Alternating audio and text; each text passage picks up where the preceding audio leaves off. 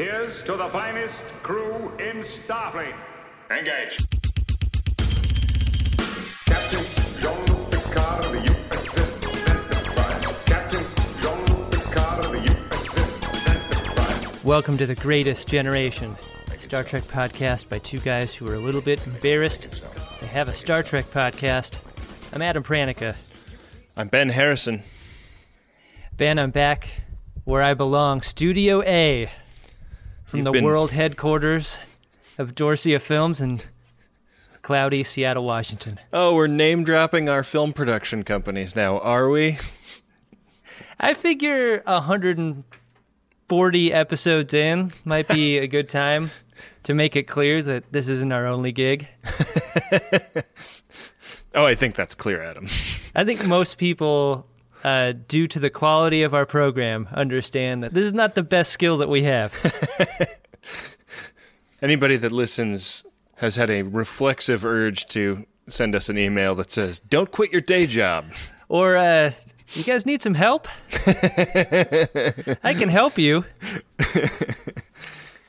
Ben, one of the viewers who really helps us a lot is the one and only Bill Tilley. Yeah. And he dropped a couple of boxes in the mail for us. You want to open up some mail? Let's open up some mail. Captain, I'm sorry to disturb you. I'm receiving a code 47. Verify. It is code 47, sir. Starfleet emergency frequency. Captain's eyes only. Bill Tilley didn't need to do this. He already does so much. Bill Tilley, one of the few who actually has our real home addresses. That's how much we trust Bill. All right, I'm cutting into this box. So we both got boxes here. Yeah. I wonder if yours is bigger than mine. Oh my God, Adam, I can see through some bubble wrap here. Oh, I haven't gotten... Whoa! Oh man. Holy shit! Damn. Oh, wow. So what I have here, Adam, is a Previa style shuttlecraft. Or I guess this is the like newer model. It's not the bunk bed, it's not the Previa, it's the kind of It's the upgraded Previa. It's the upgraded Previa. It's got you know how the shuttles all have their own names. This one is named Harrison. It is from the entrepreneur. Mine is named Pranica. And let's see. Oh, look, the hood pops up. Inside, we've got Riker William T at the helm. Oh, and wow. He's in his season 1 and 2 uniform. Oh, my Riker is kind of torn up. He's got a torn uniform. Oh, has he got dino damage? Yeah, I've also got an Action Jacket Picard. What? And he's perfectly sized for this shuttle. I have a fur-clad Ferengi in the back of mine. I actually had this guy when I was a kid. You had a furry Ferengi? Yeah, I did. And wow, there's places for the action figures to sit in the back. There's little seat belts. Man, this is awesome. Whoa, how did you make the sound? There's little buttons on top.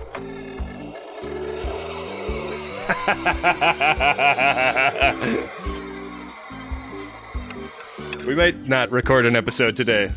Let's instead of recording an episode today, just play with these. Ben, there's wheels on the bottom so you can scoot it around. Oh, that's great. Oh man, I'm gonna set it up here with my Ferengi, and I'm gonna throw in Pee-wee and Dirty Dog, the other two action figures I keep around. I'm gonna try to remember to post a picture of this on Twitter when this episode comes up. Letter from Bill inside says, Adam, you get After the Holodeck Torn Uniform Riker and Action Jacket Picard. Mine says, Ben, you get Season 2 All Business Riker and a Ferengi buddy.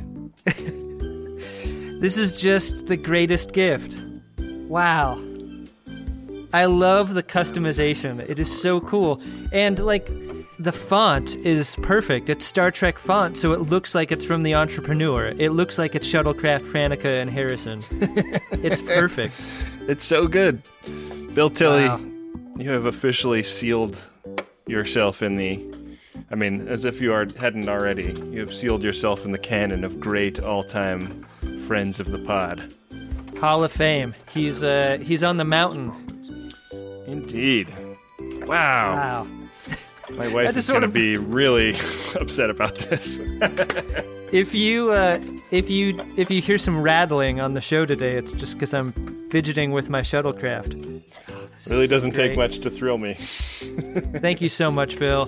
Bill, you're the greatest. Wow. Unfortunately, we can't play with our toys for the next hour. We have a show to do. Yeah. You want to get to it, Ben?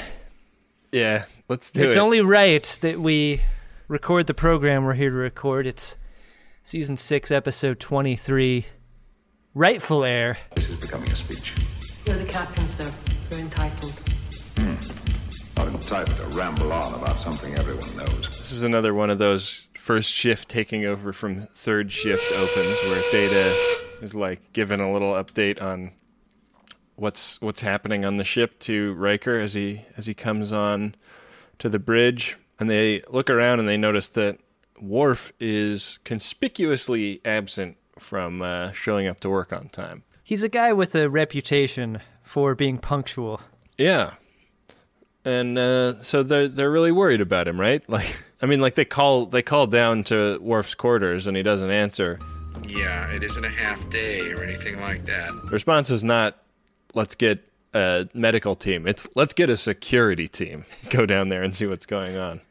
I'm surprised they just didn't call a door guy, like guessing that he was just stuck inside his quarters because he couldn't open it. Somebody forgot to...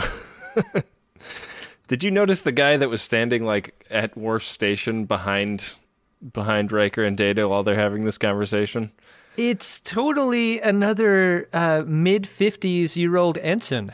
Yeah, and he is fascinated by the camera. He cannot look away. He is conspicuously inconspicuous back there. He's acting like a guy who doesn't think he's in frame. Yeah, exactly. Like he's staring, he's just doing all of the things an extra should not be doing. He's got that fun touch of gray, like he could use a little bit of just for Mensign. Yeah. Well, they go down there, and Worf has turned his quarters into a full-blown, like temple/sweat lodge. Yeah. Candles, there's incense. Yeah, they open the door and smoke just sort of pours out. Like he's Samson from Half-Baked. The dulcet tones of Bob Marley leak into the hall. And we get a real intense, like Worf is sweating and sitting there like chanting to himself. And we get a really intense crossed Worf eyes to theme.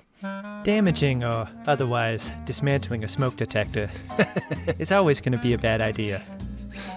That's why we've used this modified Torx screw to secure our smoke detector here on the Entrepreneur.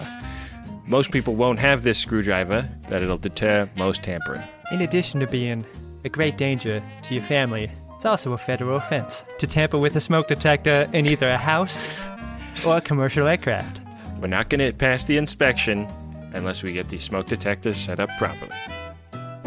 We get our first cross-eyed to commercial bin. Yeah. Worf is fucking sweaty. His loaf is dripping. Yeah, they definitely brought the spritzer on set and spritzed down Worf's loaf. If there was ever any question about how glued on that loaf is to Michael Dorn, those questions are answered. I thought for sure that was not the sort of thing you could swim in. That is not a water-soluble loaf. No. So what do you think is going on here? Is he like in a trance, or is he going nuts, or why does he ignore when they radio down to him? I don't think experimenting with carbon monoxide poisoning is a good idea. Yeah. I think he's almost dead. You would think that the climate control system on the Entrepreneur would have warned them about all of the fire, all of the open flames in Worf's quarters. It's got to be a lot like a submarine. Like fire has got to be one of the most dangerous things on a starship. Yeah. What they should have done is open that door and had Denzel do a shoulder roll over the table to hit the button that turns on the fire suppressant system. Now would be a great time for Picard to do an emergency action message. Con radio receiving emergency action message. Recommend alert 1. Recommend alert 1. Yeah, he's got to test the readiness of the... Well, that's kind of like a Jellicoe move more than a Picard move. Yeah. So the deal is, like, Worf explains to Picard, he's just been in a real funk ever since his Birthright episode. Does this have something to do with the Klingons you rescued from Karaya 4? I guess it became more meaningful to him in so doing. And I was shocked that they did a mid-season callback. I know. Most of these episodes are so bodily. They started going into this backstory, and I'm like, what are you guys talking about? You're not supposed to be self-referential. You're not supposed to be aware of a thing that happened a few weeks ago. Picard chews him out. On your feet, Lieutenant. Yeah, he starts really pissed. Like, he comes in, and I can't think of a time that Picard's made somebody stand at attention. That wasn't a kid who had just jaked a shuttle. Yeah. He only ever seems to be mad at kids. Yeah, I guess he was mad at Wesley that one time. Wesley was trying to cover up the death of a friend. One of Picard's first questions is like, why didn't you just do this on the holodeck? And Worf's response is something like, well, that smoke can't fuck me up the way that this smoke can. Everything had to be real if Kalis were to appear. Like, and just thinking about, like, the amount of dubage you would need to bring down to the holodeck to hotbox a volume that big. Like, come on, I'm on a officer's budget here. Yeah. I can't swing that kind of cheapo. You also don't want to be seen walking through the corridor with your works. Yeah, I bet you could blow hella clouds out of one of those giant crayons they use for transporting things. That looks more like a vape, though, Even Worf knows you can't look cool doing that. Yeah. Dude, I was in an Uber in LA. Long story for like 90 minutes that I'm not going to tell. But he was vaping while driving. It really pissed me off. Yeah. I don't think that's right. That's what you get for doing an Uber, Adam. I know. I need to quit Uber. Gotta quit that Uber. You gotta save that for in-between drives, I think. Yeah, that's not really good customer service. That's not what the sharing economy is based on, I feel like he was doing it very like flamboyantly, like in an ask me what flavor my vape juice is kind of way. But I wasn't gonna ask him. I didn't give a shit.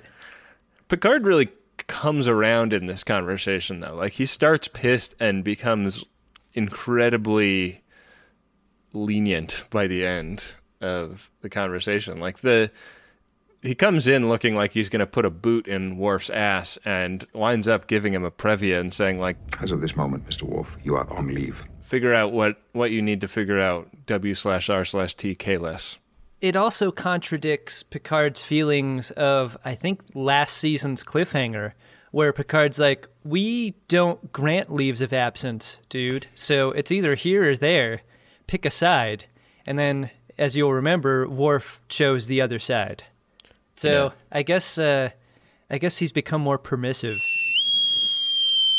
Couple of policy announcements. We've changed our policy with regards to leaves of absence. If you become bad at your duties, you can easily apply for a leave of absence now. If Worf knew that he could have gotten that leave just by setting fire to his quarters, I think he would have done that a long time ago. Worf is very willing to destroy things to advance his career. His balls chair must be stinky now. Do you think he has to change quarters after smoking it out like that? You can't get fire smell out of a house once there's a fire in it, man. I'm wondering if that fire smell is better than the taint funk that is on the balls chair prior to this episode. Where was Alexander? Probably school. Worf was in there getting smoked out for like 14 hours. Yeah. How many terrible ashtrays can you make in that amount of time if you're Alexander? If you're a parent on The Entrepreneur, could you, like, go down to the holodeck, set up a version of your quarters and a version of yourself to look after your kid for a while? Oh, that would be the best babysitter, wouldn't it? Yeah. The kid, it's a seamless situation for the kid. They wake up one morning and they, as far as they know, are in the same quarters they're always in. You know, mom is bumping into potted plants and stuff, but mostly she's basically the same. Wow. And Alexander's probably young enough not to be able to tell the difference. Someone on Twitter called Alexander Dwarf. I thought that was really funny. Like D' Worf? Yeah. That's good. Do Worf? It's a fun portmanteau.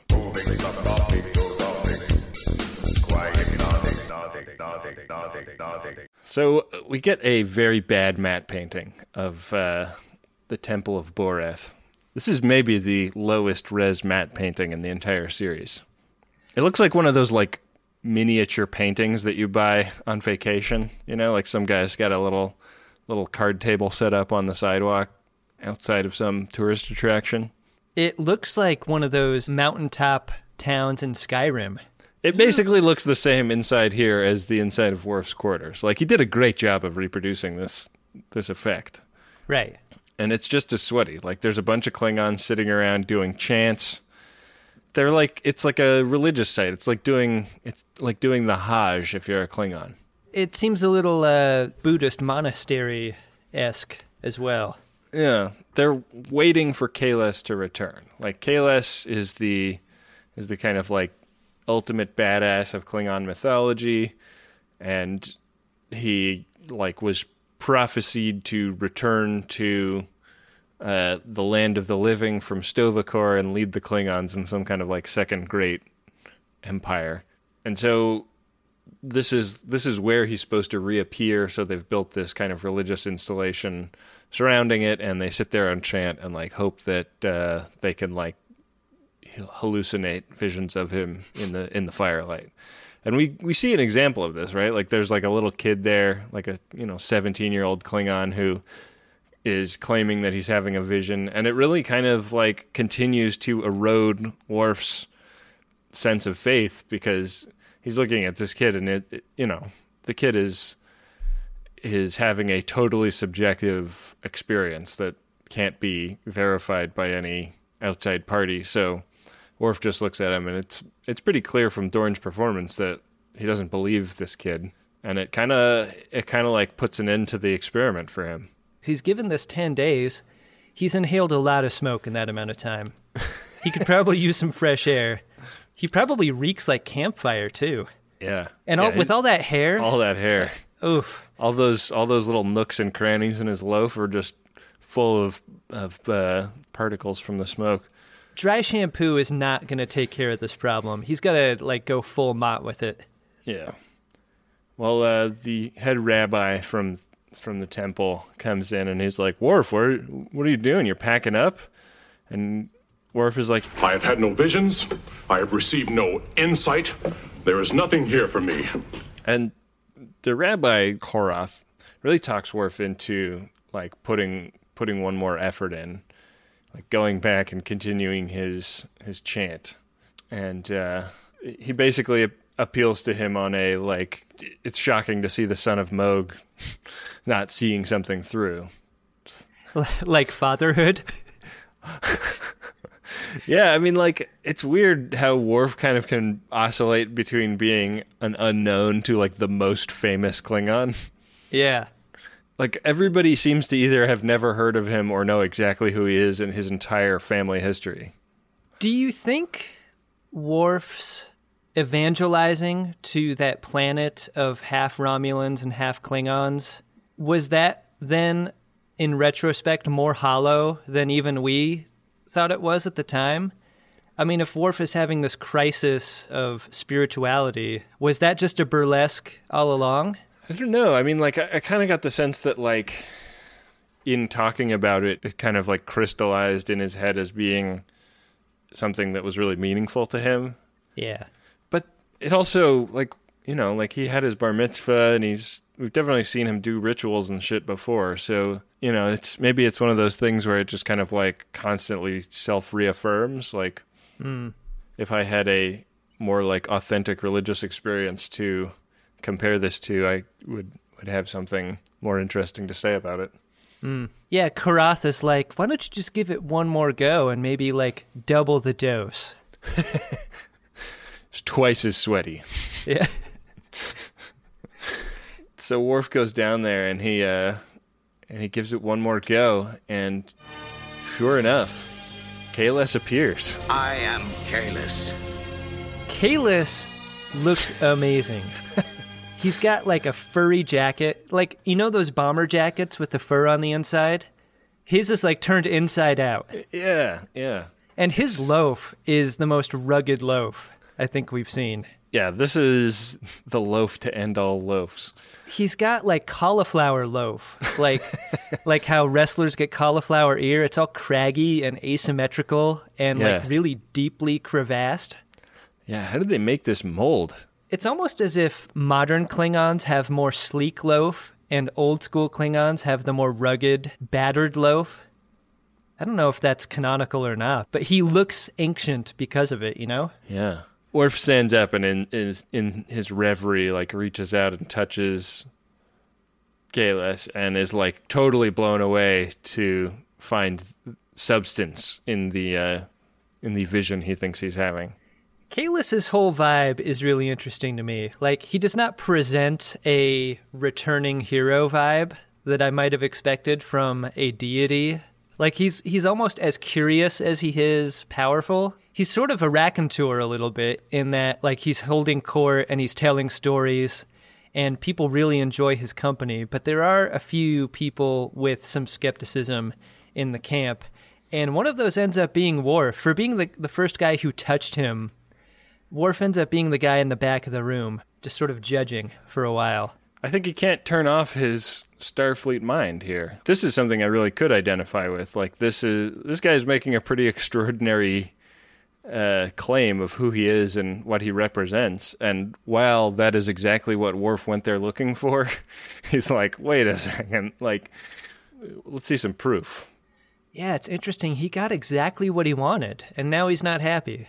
The way that, and this will, come to be a pattern in this episode, the way that verification is derived for most claims of anything in the Klingon world is sword fight. So Kahless goes and gets his sword, and like he says some like mythology about how the sword was made, and all the priests are like, "Whoa! We never told anybody about that. We didn't put that part in the news reports." The idea of this, I thought, was fascinating to me. There's information about this bat'leth that is only known to, like, the high priests of Klingon. Mm-hmm. And the reason that it's kept that way is so if someone claims to be Kahless, they can prove or disprove their identity based on that trivia. Yeah. And I was like, man, makes me wonder, like, if you believe in Jesus, I wonder if there's Pope knowledge about, like, of the millions of people who claim to be Jesus, like, if there's a bit of knowledge, one of them could say that the Pope would be like, holy shit, this is the guy. Yeah. And this story is fucking great. Like, his bat'leth is made out of volcano hair. he like, yeah, you guys know how I made this? I cut off a lock of hair, dunked it in volcano lava, cooled it in a river, and then it turned into a sword. What a great legend. Yeah, it's fun when a writer sets a task like that for themselves and totally knocks it out of the park. They're writing mythology here, like, on the fly, and it's actually working for me. It is the guiding principle of a Starfleet is based. Now, you can't find it within yourself to stand up, tell the truth. You don't deserve to wear that uniform. Worf is still, like, not totally bought in, so he goes and gets his tricorder, and Kahless is like, yeah, fucking scan me. I don't care. And he scans him, and he's like, oh, you're a Klingon. Like, you're at least part of what you claim to be. And so, like, that kind of, like, precipitates the fight. And Kahless can, like, can really handle himself in a fight. Like, this might be the most energetic Klingon combat we've ever seen, because they can go to, like, some wide shots, and these guys are really, like, swinging on each other. There's a real difference in fighting style between them. Worf is very fluid. His use of the batleth is very well practiced, and it seems like Kahless is just, like, belting home runs with his. Like, he's taking big-ass swings, which is super fun. Yeah, they have those contrasting styles fight. Totally, yeah. Which is not, like, necessarily easy to do when you're making up an entire fighting style, you know? Yeah. But Worf has a style, and midway through the fight, Kahless just sort of stops and starts laughing. And the appeal that he makes to the people watching this fight is like, isn't fighting fun? Like, isn't it great to be Klingon? Like, we should really be enjoying this. War. It's fantastic. We could be fighting to the death, and maybe we will a little later, but let's just appreciate for a moment how awesome this was. And everyone just sort of like joins together in song, like really appreciating the idea of being Klingon in a way that seems super enjoyable. Raising their beer steins. It's fun. Yeah. It's like, also so like often you see like the dour, angry Klingon guy where like there is some joy to be had in this Klingon life, you know? It's real piratey and fun. Yeah. Yeah, it is piratey. Well, for some reason the Klingons are not interested in doing the Uber mission of getting Kahless back to the homeworld. So the entrepreneur gets the call. They pick up Worf and Kahless, and I guess like the head rabbi and a couple of the other holy men, right? Yeah, there are some disciples. There's this interesting McLaughlin group where they're like, so Worf, is this Kahless, or like what is going on? They're very reticent to wrap their heads around the idea that this might be who he claims he is, and Worf has been pretty well indoctrinated into this. Yeah, like, by now, I mean, they go around the table and each of them has their moment of skepticism until they finally arrive at Worf, and Worf is like, I know everyone at this table is saying that this isn't Kahless, but what my theory presupposes is... He could be the real Kahless. At some point, people are going to start hating that joke, but then we'll keep doing it long enough that they'll start loving it again. I'm really playing the long game for the comeback around on that one. It's like a dead air joke that takes 80 episodes to get through. And they meet up with Gowron. Gowron has like flown out from the homeworld to meet up with them, and Gowron explains like I called this Uber because I don't want this imposter to be around any other Klingons. Like, I think that it's super dangerous that he's claiming to be the leader of our world when we don't know who he is. And like, hey, look, I'm the chancellor. I have a lot to lose if this guy becomes the head of state. And I want to be, you know, extraordinary claims require extraordinary proof. So check out this Swiss Army knife I brought. He is far more politically savvy than I gave him credit for, because the case he's making is like, I gotta nip this shit in the bud. Yeah, he's far more politically savvy than anyone with a David Clark number of medals on their cloak should be. Yeah, he's like, you can't kill an idea, and believe me, I've killed a lot of things and people, and ideas are the hardest. Let me tell you. Yeah. I mean, a Klingon kills things every time they eat, right? Right. Every time they chew, they're killing something. Yeah, and so when given the choice of like the idea of Kahless coming back to the homeworld and Gowron going out to him, Gowron's like, easy choice. I'm going to go out there and try to nip this thing. Gowron really has like labial hood loaf. Doesn't he? He does that thing that that people who have their photograph taken do quite a bit, which is like really reduces the amount of like neck fold. He's like looking down at the camera quite a bit, like looking down at his nose. He's very practiced. Yeah. Well, you know, he's his a public good side figure. is above. Yeah. They scan the Swiss Army knife that he's brought, and I guess it's like the knife that It's a knife that has Kahless's blood on it, so they'll be it's able a museum knife. They'll be able to tell based on a comparative DNA study whether this is the guy or not. And so Beverly scans this into the computer, and a fanciful animation starts at him. Oh, Mr. DNA, where did you come from? From your blood. It looks to me like you're trying to prove. Is Mr. DNA also Clippy? Yeah. Would you like my help formatting your DNA? We'll put some frog DNA in to fill in the holes. It looks like you've inserted a knife into the disk drive. That can cause permanent computer damage. That violates the warranty. Beverly's like, we always have to sit through this video whenever we do a DNA test. There. That should do it. I'm sorry. I wish there was a way around it. Yeah, the computer does that thing. It lines up the two DNA strands. It flashes a couple times, a big green check mark. The genetic patterns are identical. Perfect match. So this is like, complicated news for Gowron, right? Like, not really what he wanted to hear. Yeah, he tests positive for Kahless. We're having a Kahless. I don't know if I'm ready to be a Kahless. And then, Worf is trying to get to know Kahless better, too. And one of the ways he does this is make some warnog for them to share. And Kahless is like, what is this? And Worf explains that the replicators don't do a great job with the warnog. Yeah, the sugar to flavor packet ratio is a little off. Yeah, right. You go to some starships and they really cut back on the sugar.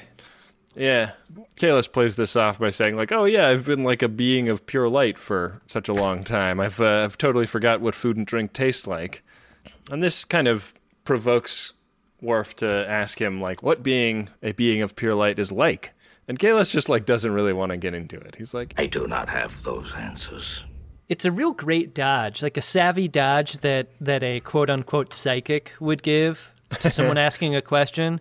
He's like, yeah, when I'm in the afterlife, I can experience the afterlife fully, but while I am in this form, I know only about this world. So, sorry. Yeah, Worf's like, you've forgotten a lot, buddy. Yeah. And Kahless is like, yeah, but be that as it may, we're building a future, Worf, and you're going to be a big part of it. Yeah, he sort of wants to give him a religious field promotion. Yeah. Lieutenant Commander Holy Man. Kahless tells this story a little later to illustrate the idea of how disbelief doesn't help the disbeliever. Because the story he tells is a guy thought one day that he was stronger than the winds of change. And so he stayed outside of his home during a storm, and that storm ended up killing him. It's a lot like now, and what's going to happen to anyone who doesn't believe I'm Kahless. And Gowron's like, cool story, bro. You remember what that guy looked like? Or what city it was? Or what the name of the storm was, even. And Kahless is like, I do not remember. That was a long time ago, unfortunately. Anyway, my point is, don't stay out in the storm, because you want to be following me instead of dying out in the wind. Yeah. And this doesn't hold any sort of water to anyone. I think this tips Worf off, too. Worf is like, for a guy who is supposed to be a religious deity, you sure are short on the details. And Gowron is ready to fight Kahless. He's feeling real disrespected and not. Yeah. He sees this as an imposter who is going to further destabilize what we are being led to believe is an already fairly precarious balance of power in the Klingon Empire. So he wants to nip this in the bud, or batleth this in the chest, as it were. And so they pop their knives out and get fighting, and it's another pretty epic fight scene. It's really well choreographed, really intense, big action, and it's like they are swinging on each other, and Gowron gets the upper hand. He like knocks Kahless's knife away, knocks Kahless down on the like throne pedestal, and is about to plunge a knife into him, and Worf stops him. I really miss this kind of fighting, don't you? Like wide establishing shot, punch-ins that are no closer than like waist to head. Like you know exactly what's happening at all times. You can totally keep the action straight in your head. There's no like copping out by doing 30 cuts. Yeah, in the 10 shape seconds. of the space is well established. It's not so far away that every swing is just hysterically implausible. Yeah, I felt like some true fight nostalgia seeing like there wasn't just one fight like this in the episode. The earlier fight was the same way between Worf and Kahless, like nice and wide, like a lot of movement around the room. You just don't get that anymore. My love is a fever, longing till for that which longer nurseth the disease. You'll have to go again. The holy men, like, spirit the defeated Kahless back to one of the staterooms, and they're like, Worf follows them, and they're doing like spin zone. They're like, all right, how are we gonna spin this? Like, this is like, everything is not fucked here. Like, just because the greatest warrior of all time lost in a pretty like basic Klingon fight, that doesn't necessarily mean that his claim to being the rightful heir to the throne is wrong. So like talk to me, people. Give me some ideas. What are we doing here? What are we doing? Okay, we'll fire the investigator. How about that? That's why you're the press secretary, boo-boo.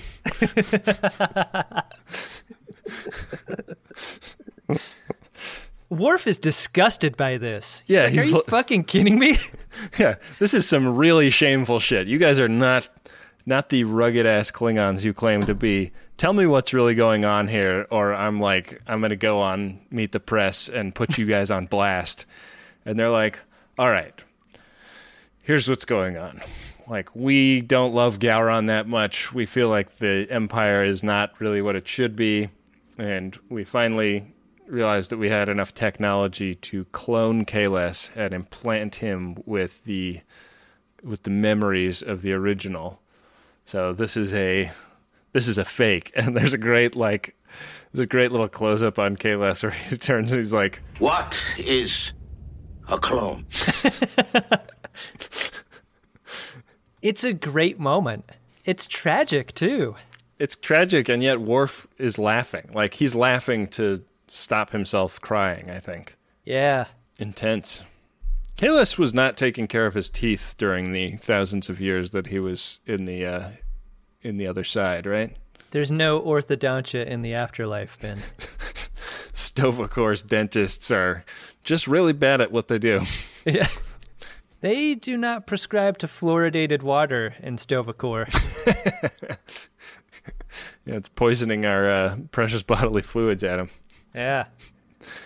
The conclusion that they come to from this damage control is like, we've got this perfect clone. He had real Kahless memories inserted into his brains. Like, he thinks he's Kahless. A lot of people think he's Kahless. Like, is there some utility to be had from this figure? Like, is there anything he could do, or do we just need to put him in the incinerator?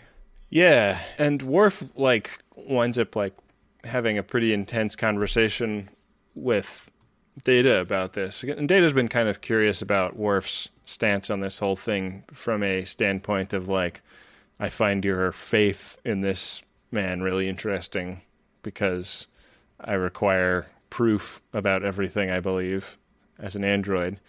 And Data comes to see Worf in this moment, and Worf is, like, basically in the pits. He's at the lowest point because he's, like, realized that the guy he thought was, like, basically the Messiah is in fact a clone made by a bunch of nerd Klingons.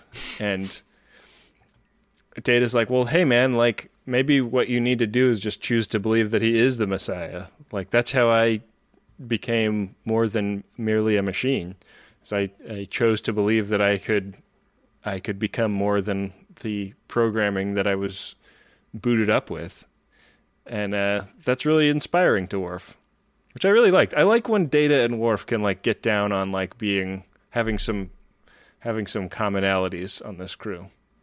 This show occasionally uses data for exposition in ways that are like, there's nothing inarticulate about what he's doing. It is just a little bit ham-fisted, though, you know? Like, because Worf is so inarticulate about his feelings, because his conflicts are so quiet and filled with solitude, like, he needs a foil to help him feel what he's truly feeling. Yeah. And that person in this case is Data. Yeah, I mean, it's hard to have this conversation without another person in the room, I think. Yeah, yeah. And it's interesting that it's Data, you know? Like, a more interesting character than maybe Picard or Riker would have been in this scene. I guess I just don't see the parallel between Data's leap of faith being his feelings of humanity and Worf's leap of faith when it comes to a religious figure being alive or not, and what the implications of that are. They seem too disparate for me. Maybe we should write a little letter to the writers and see if we can get them to revise this episode a bit. It's not too late, Ben. Dear Sir or Madam, I am a fan of your program Star Trek The Next Generation Season 6. I have noticed some things I would like to change about this program, however. You're sounding a lot like a few of the letters that we've gotten recently about shows already in the can. Yeah. Dear Ben and Adam, here is a list of things you got wrong. I don't want to become what I hate the most. You don't want to become what you have set out to destroy? Yeah. I withdraw all my criticism. Yeah, this is just a praise show now. I am the cutest of all. There are 4 lights. So the big, climactic scene in this Klingon episode is not a battle. It's not a fight. It is a Klingon McLaughlin group. Issue 1. They get Gowron and Worf and the rabbis on Kahless together. And Worf kind of talks them into this idea of, let's not make Kahless king of everything forever. You know, let's not make him Kim Jong-un. Let's make him, a figurehead, you know? Let's make him the emperor, and he can be, a figure that inspires Klingons, whereas Gowron will still be the prime minister. He'll run the show. Kahless will just go cut ribbons and kiss babies and shit. Yeah, it sounds like a pretty good deal for Kahless. Yeah. Kahless is like, all right, so I just get to be rich and I don't have to do anything? My Chill. question is, what happens when Kahless dies? He already looks like a 50-year-old man, you know? Yeah. In the short term, it feels like they have a good plan, but in the longer term, I'm not so sure. I also just wonder about the, is Worf really the guy who has his faith shattered and then goes but I do want everybody else to believe the lie that I know not to be true? I found that strangely not in keeping with his character as well. Especially with what he's been through. This. You know? Yeah.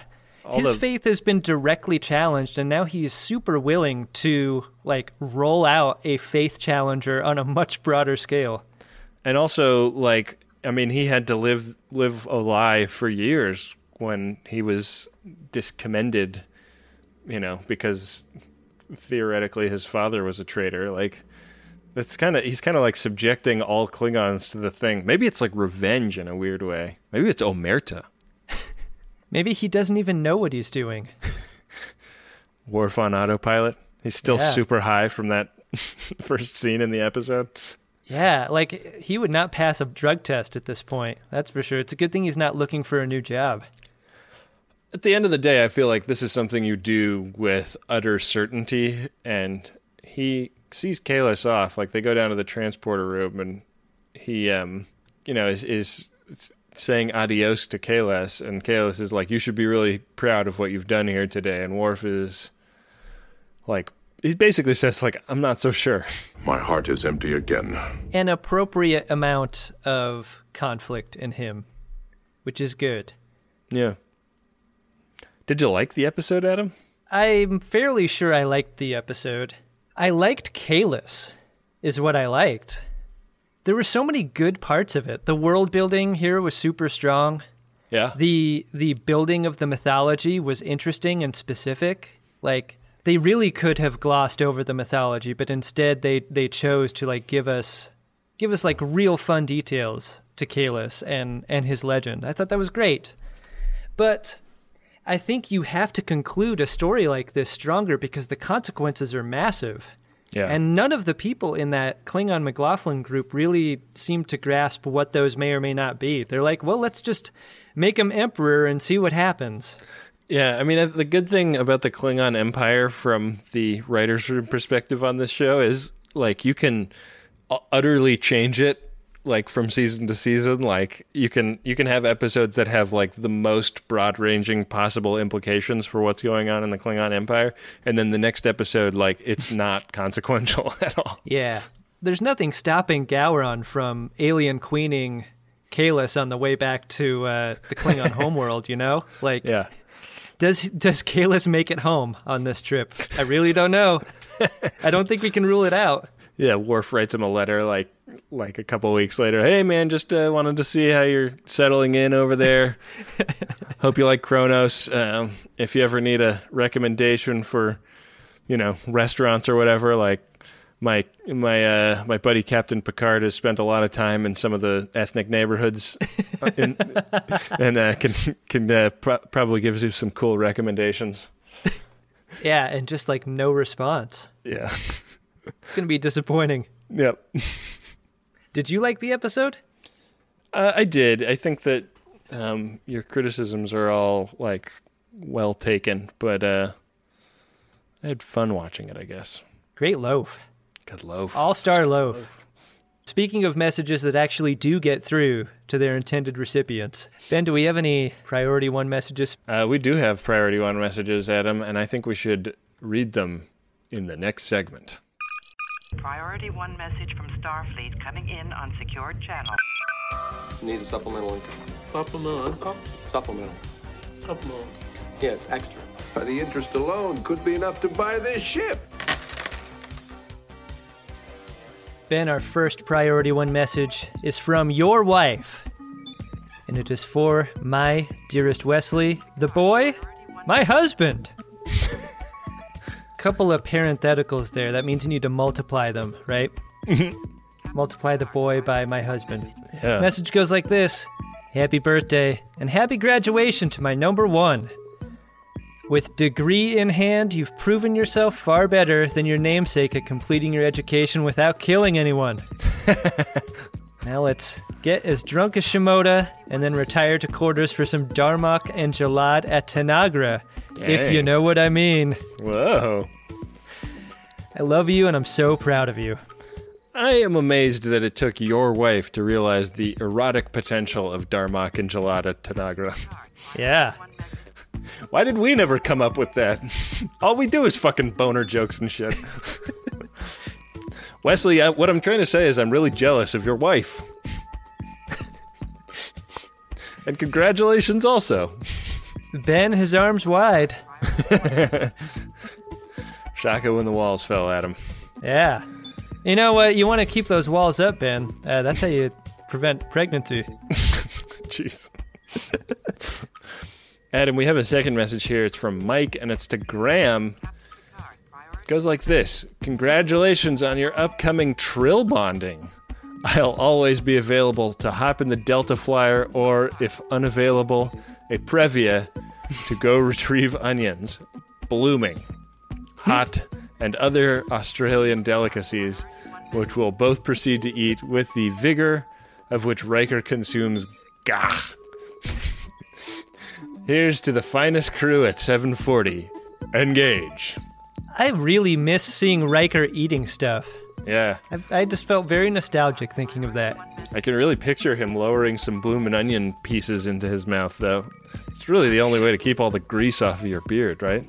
I haven't had a bloomin' onion in a long time. It sounds good. It's good eats. The trouble with a bloomin' onion is you have to go to an Outback Steakhouse to get one. That is a major barrier for me. I've been to one Outback Steakhouse. I was like probably like 11 at the time. It took so much lobbying to get my parents to consent to ordering a bloomin' onion. I was like, this is the only thing I care about getting here. It's my birthday. I don't want a cake. I want this bloomin' onion. Hey, Ben, can you promise me one of the dates that we're out on this tour coming up in August? Can we at some point get a bloomin' onion? That'd be fun, right? Yeah. Let's do it. I'll have been to the Outback in Albuquerque, New Mexico, and the one in Milwaukee, I guess. I'm just guessing that it's going to be Milwaukee Outback is dope. It's one of the best. Yeah. Our thanks to your wife and Mike for sending those Priority 1 messages in. If you would like to send a Priority 1 message of your own, you can go to MaximumFun.org/Jumbotron, where personal messages are $100 and commercial messages are $200. They are one of the great ways to keep this show in production. Thanks, guys. Hey, Ben. What's that, Adam? Did you find yourself a drunk Shimoda? Drunk Shimoda! I did. I had originally written down a diegetic Shimoda, but I was clicking around in the IMDb of this episode, and I have to give a special non-diegetic Shimoda this week for one of the Klingon pilgrims in this episode is played by an actress named Dee Griffin Scott, and her IMDb bio just cracked me up. I'm going to read like the first 2 sentences to give you a little taste. It gets a special citation in IMDb bio that is written in the third person and yet clearly written by the person it is about. Dee has a unique perspective and 20 years of experience. She was a stand-in for the most beautiful and talented stars of the 70s, 80s, and 90s. Is well respected and talented herself, but she was not a threat because she wasn't interested in upstaging other actors, and does have star quality and presence. Wow. Yeah. It basically goes on like that. That is sort of like a poorly written resume cover letter.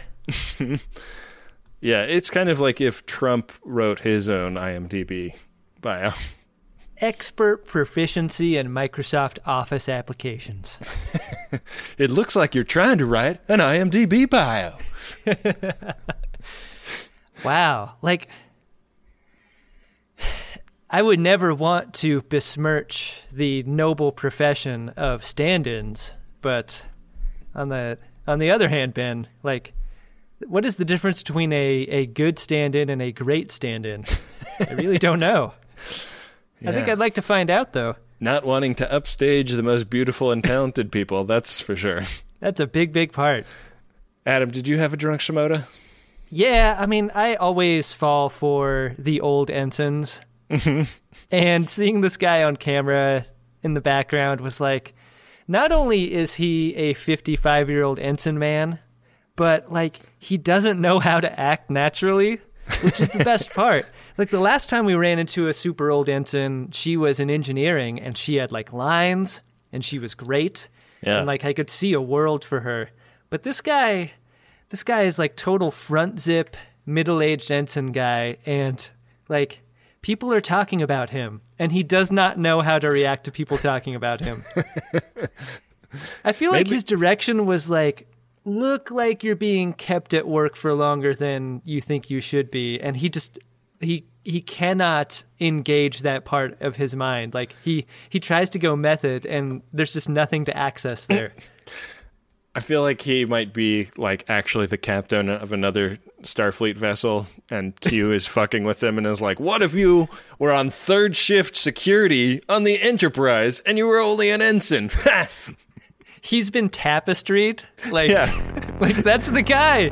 You just been tapestried. Like, he chose to stay instead of getting stabbed. Turns out I'm a night owl. Yeah. Yeah, I could get used to this. Darmok, Angelad, and Tanagra. You might have heard us talk about Squarespace before, and you're thinking, what do I need a website for? I already have a bunch of profiles across the different social medias.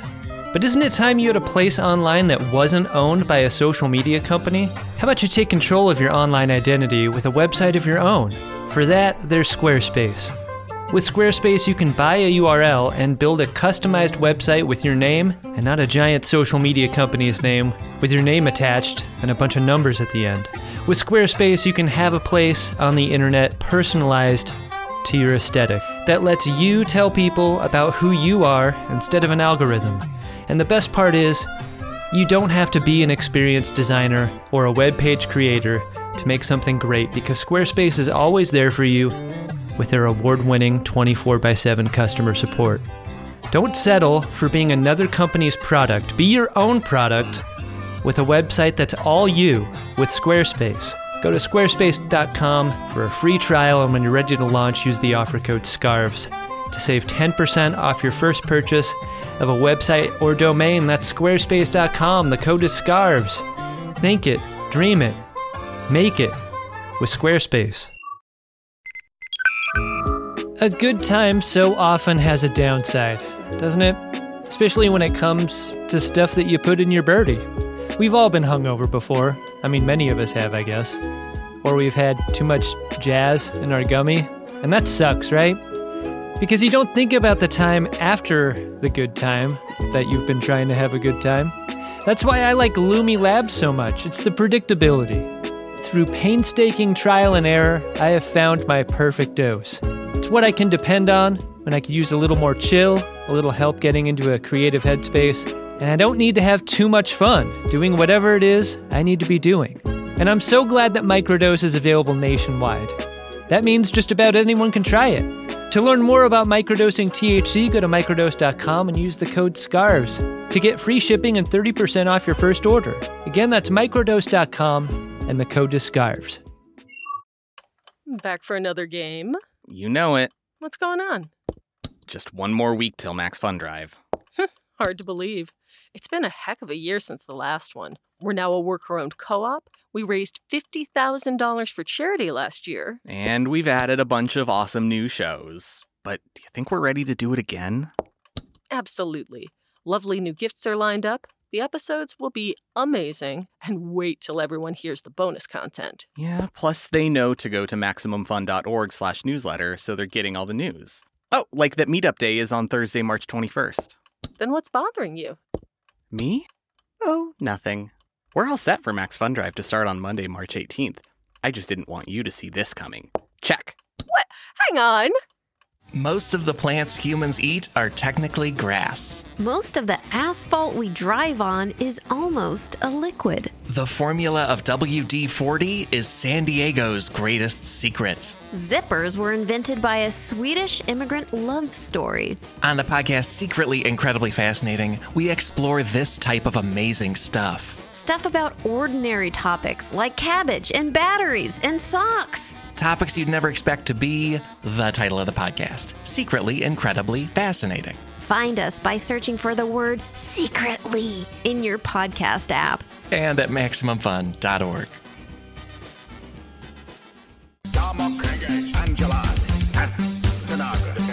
What do we have coming up on the next episode, Ben? The next episode is Season 6, Episode 24, Second Chances. Returning to the site of an 8-year-old mission, Riker encounters an identical double of himself who tries to rekindle a relationship with Troy. Do you remember this episode, Adam? This is one of the great episodes, right? Is it not? I think so. I feel like it is. Oh, yeah. You're not wrong. This has got to be one of the great episode pitches, too. Mm-hmm. Like, single line pitch. What if there were two Rikers? Yeah. Sold in the room. I mean, it's sold in the room, but yet, like, there is such a long list of Star Trek episodes that have a great single-line premise, and then they, like, forget to do all of the fun things that there would be to do with a premise like that. Yeah. So it'll be interesting to see if they, like, actually rise to the challenge of this single-line premise or not. Yeah, I feel like the showrunner needs to scold the writer at this point and be like, you must fulfill this single-line premise's promise. Mm-hmm. Like, make sure you see this thing through. I'm excited to watch this episode again. Me too. I remember it being seen through. Yeah, I vaguely like it. Well, should we adjourn for the day and return sometime soon with that episode? Yeah, I think that sounds great. One way that our viewers see this very podcast through is through the many ways that they can support the show, Ben. You can go to MaximumFun.org/donate to support the show and also gain access to our special Crimson Tide episode. Yeah, and our special Star Trek Generations episode. Yeah, got a couple of extras there for people that support the show. We've got merch online, too.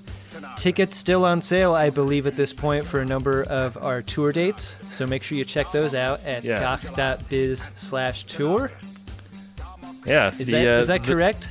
Gach.biz/tour doesn't go to anything, as far as I know. But that would have been a great one.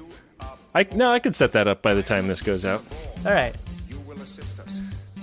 What we're doing is we're just like forgiving all the mistakes I make on mic. Like, it's a new website every time that you have to then create redirects for. Yep. That's how it works. Don't sweat it, dude. Well, we should thank Dark Materia for our theme music and Adam Ragusia for a lot of the other music you hear on the program. And check in with us online. We're all over social media.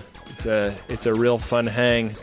And with that, we will be back at you next week with another great episode of Star Trek The Next Generation and an episode of The Greatest Generation where Adam and I have slightly different facial hair than you're used to.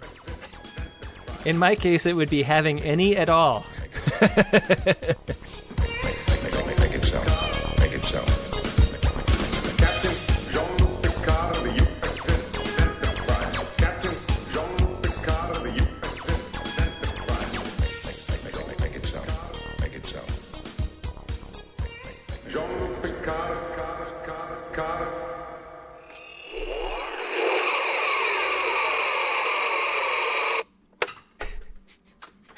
That is, the person who's into that is into some really weird ASMR, right?